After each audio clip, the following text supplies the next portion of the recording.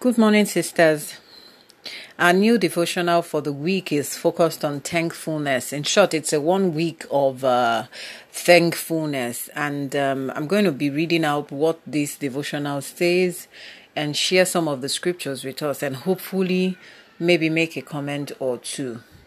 Okay, and so on thankfulness, today's focus is God's will. So thankfulness is abnormal for the unbeliever, but normal for the believer. A heart void of God's grace is incapable of consistently initiating gratitude, but a heart governed by grace cannot hold back a thankful expression. It erupts in public worship and praise to God. It naturally flows from joyful lips in private prayers, like a small child ecstatic over the gift of a new doll or toy truck.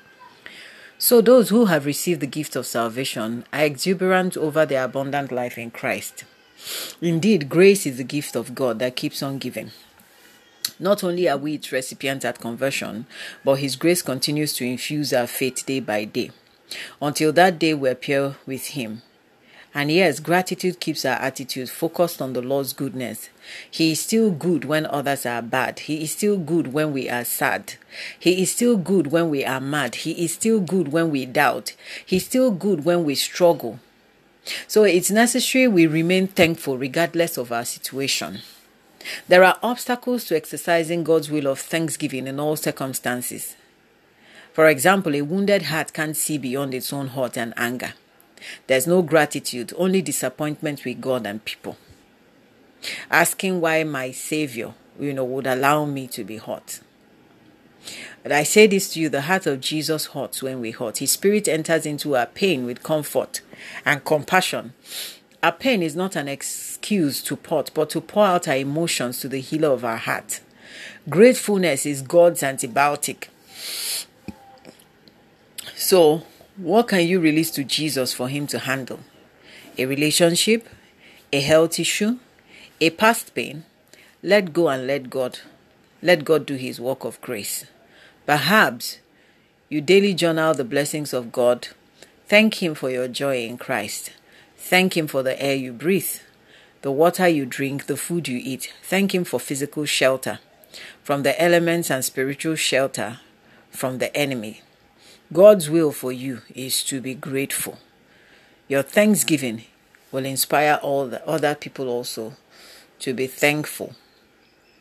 And so this is what this devotional says to us this morning. I'm going to read the scriptures here and make like a point or two. In 1 Thessalonians chapter 5, in verse 18, it says, "In everything, give thanks, for this is the will of God in Christ Jesus."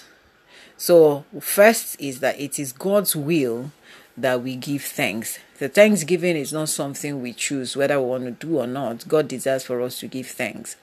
In Romans chapter 8, in verse 28, it says, "And we know that all things work together for good to those who love God and to those who are called according to His purpose." So what that means is that if you love God, and God has already called you according to His purpose, because in receiving Jesus Christ, you've fallen among the number of the called. It means that on the basis of that connection, by implication, all things will work together for you. Why? Because you love God. Because you love God. Colossians chapter 3, in verse 15, it says, "And let the peace of God rule in your hearts, to which also you were called in one body, and be thankful." So, despite all the dramas in the world, the Lord says, let the peace of God rule in your heart. Jesus said that in the world we'll have tribulations. He says, "But be of good cheer, for I've overcome the world." So there is a peace that we find in Christ. That peace, we connect to it by prayer. We connect to it by the knowledge of the Word of God. We connect to it by continuous communion, so that our hearts are consistently connected with the Holy Spirit. And we have, we continue to receive strength. The fortification with the Holy Spirit gives us because we're in continuous touch with Him. It helps us. It contains the control of the flesh. It contains the control of our mind over our spirit. So it exalts the spirit over the flesh so that the flesh will not be the one dictating or advising us what we should do. And it ensures that the conflicts in the world are judged by the Word of God that dwells in our heart. And then what he also does is that he helps us to stay thankful, because if our eyes is seen as God wants us to see, we'll remain thankful. So let the peace of God rule our hearts, to which also we're called in one body. Let that peace rule over our hearts, and let's be thankful in the name of Jesus. Romans chapter 1 verse 21, it says, because although they knew God, they did not glorify him as God, nor were they thankful, but became futile in their thoughts, and their foolish hearts were darkened. So when you do not glorify God, in your circumstances, and you're not thankful, is a revelation of the condition of your heart. It means that your heart has become filled with futile thoughts, and your heart has become foolish and darkened. It means there's a darkness that has encroached into your heart that is not allowing you see through the eyes of God's word. And that darkness can be dealt with, can only be dealt with by continuous ingestion of the word of God. You continue to ingest the word of God the way you ingest food, the way you ingest drugs. You continue to ingest the word of God, you continue to ingest prayer. You continue to spend time in just communion with God. And these things will deal with any soul sickness, the sickness of the spirit, the sickness of the mind, In 2 Corinthians chapter 4, in verse 15, it says, for all things are for your sakes, that grace, having spread through many, may cause thanksgiving to abound to the glory of God. So you see, all things are for your sake. Every sacrifice that Christ has made is for our sake. That grace, having spread through many of us, may cause what? Thanksgiving. If our eyes are open and fixed onto what Jesus Christ, the implication of the price Jesus paid for us, we will understand the importance of grace, and that would cause thanksgiving to abound. And when it abounds, it will cause glory to go to God. I would say to us one thing, that God requires glory. The Bible says, give unto the Lord. This is Psalm 29 from verse 1. It says, give unto the Lord, O ye mighty, give unto the Lord glory and strength.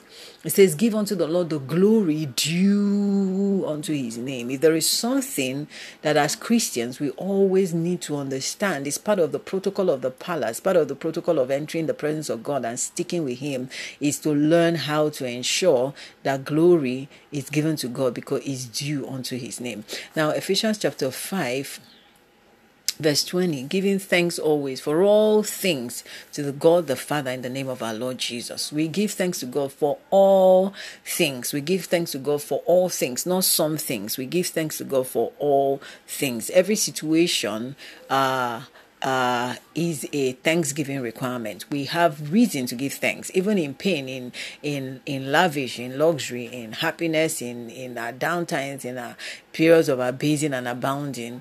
There is the requirement to give thanks to the Lord, because you are alive and God is consistent, and your journey is part of your process. So you need to understand that God is first, and every other thing is a benefit. Every other thing is an addition. Every other thing is added. When the scripture says, seek ye first the kingdom of God and all his righteousness, listen carefully, it said, and every other thing will be added. So every other thing is an addition. Okay, so finally, Hebrews chapter 12, verse 28 said, therefore, since we are receiving a kingdom which cannot be shaken, let us have grace by which we may serve God acceptably with reverence and godly fear. The kingdom of God cannot be shaken. There's nothing that can change who God is or his position. It doesn't matter the competition that men are even placing as against God. Some guys, both in the international community, those who are playing God and all that. The scripture says that on the night that King Uzziah died, that God was seated on the throne. It doesn't matter what people think. It's important that Christians, all of us, should be prepared at this time to know that we're going to see all kinds of drama. But listen, none of those things is a competition with God. It says, therefore, since we are receiving a kingdom which cannot be shaken, like the scepter of God's kingdom is the right scepter. He rules in righteousness. He rules in grace. He is the great and the terrible one. Nobody, nothing can do nothing about who God is. They are just, human beings are going to do everything that human beings think they can do. And you know what? Sometimes I believe that God just looks at men and allows them to exhaust all their supposed assumptions. And then they will finally come to the conclusion that they are but men. It's unto his glory. It's unto his glory that some people think they can play God. It's unto his glory. Let them try. Let them try. Let them try. Unfortunately, some of them will wake up in hell before they realize what they're doing, but some of them will stay through and they will still go to hell. But the point is, it doesn't change anything for God whilst people are trying to play him. It's okay. It's okay. He can watch them let them exhaust to their smartness and their intelligence. After all, he gave it to them. Whilst they are pioneering it or investing it negatively, it's okay to watch. Let's see what it is they think they know and they can do. And when they are done, God will now answer them based on his own perspective. Says, so on the basis of the fact that the kingdom of God cannot be shaken, let us have grace by which we may serve God acceptably with reverence and godly fear. So there is that need for us to realize that God is the final foundation. That foundation cannot be shaken. And we need to, on the basis of that reality, know that when everything has been shaken, only God will stand. So it says that we serve God acceptably with reverence and godly fear. And one of those things is the knowledge and the understanding that in all things we give thanks to God. So God bless you this morning as you have listened. I pray the word of God has impact on your heart and helps you to understand everything that the Holy Ghost wants you to understand in this season. In the name of Jesus Christ. Amen. God bless you. Have a great day.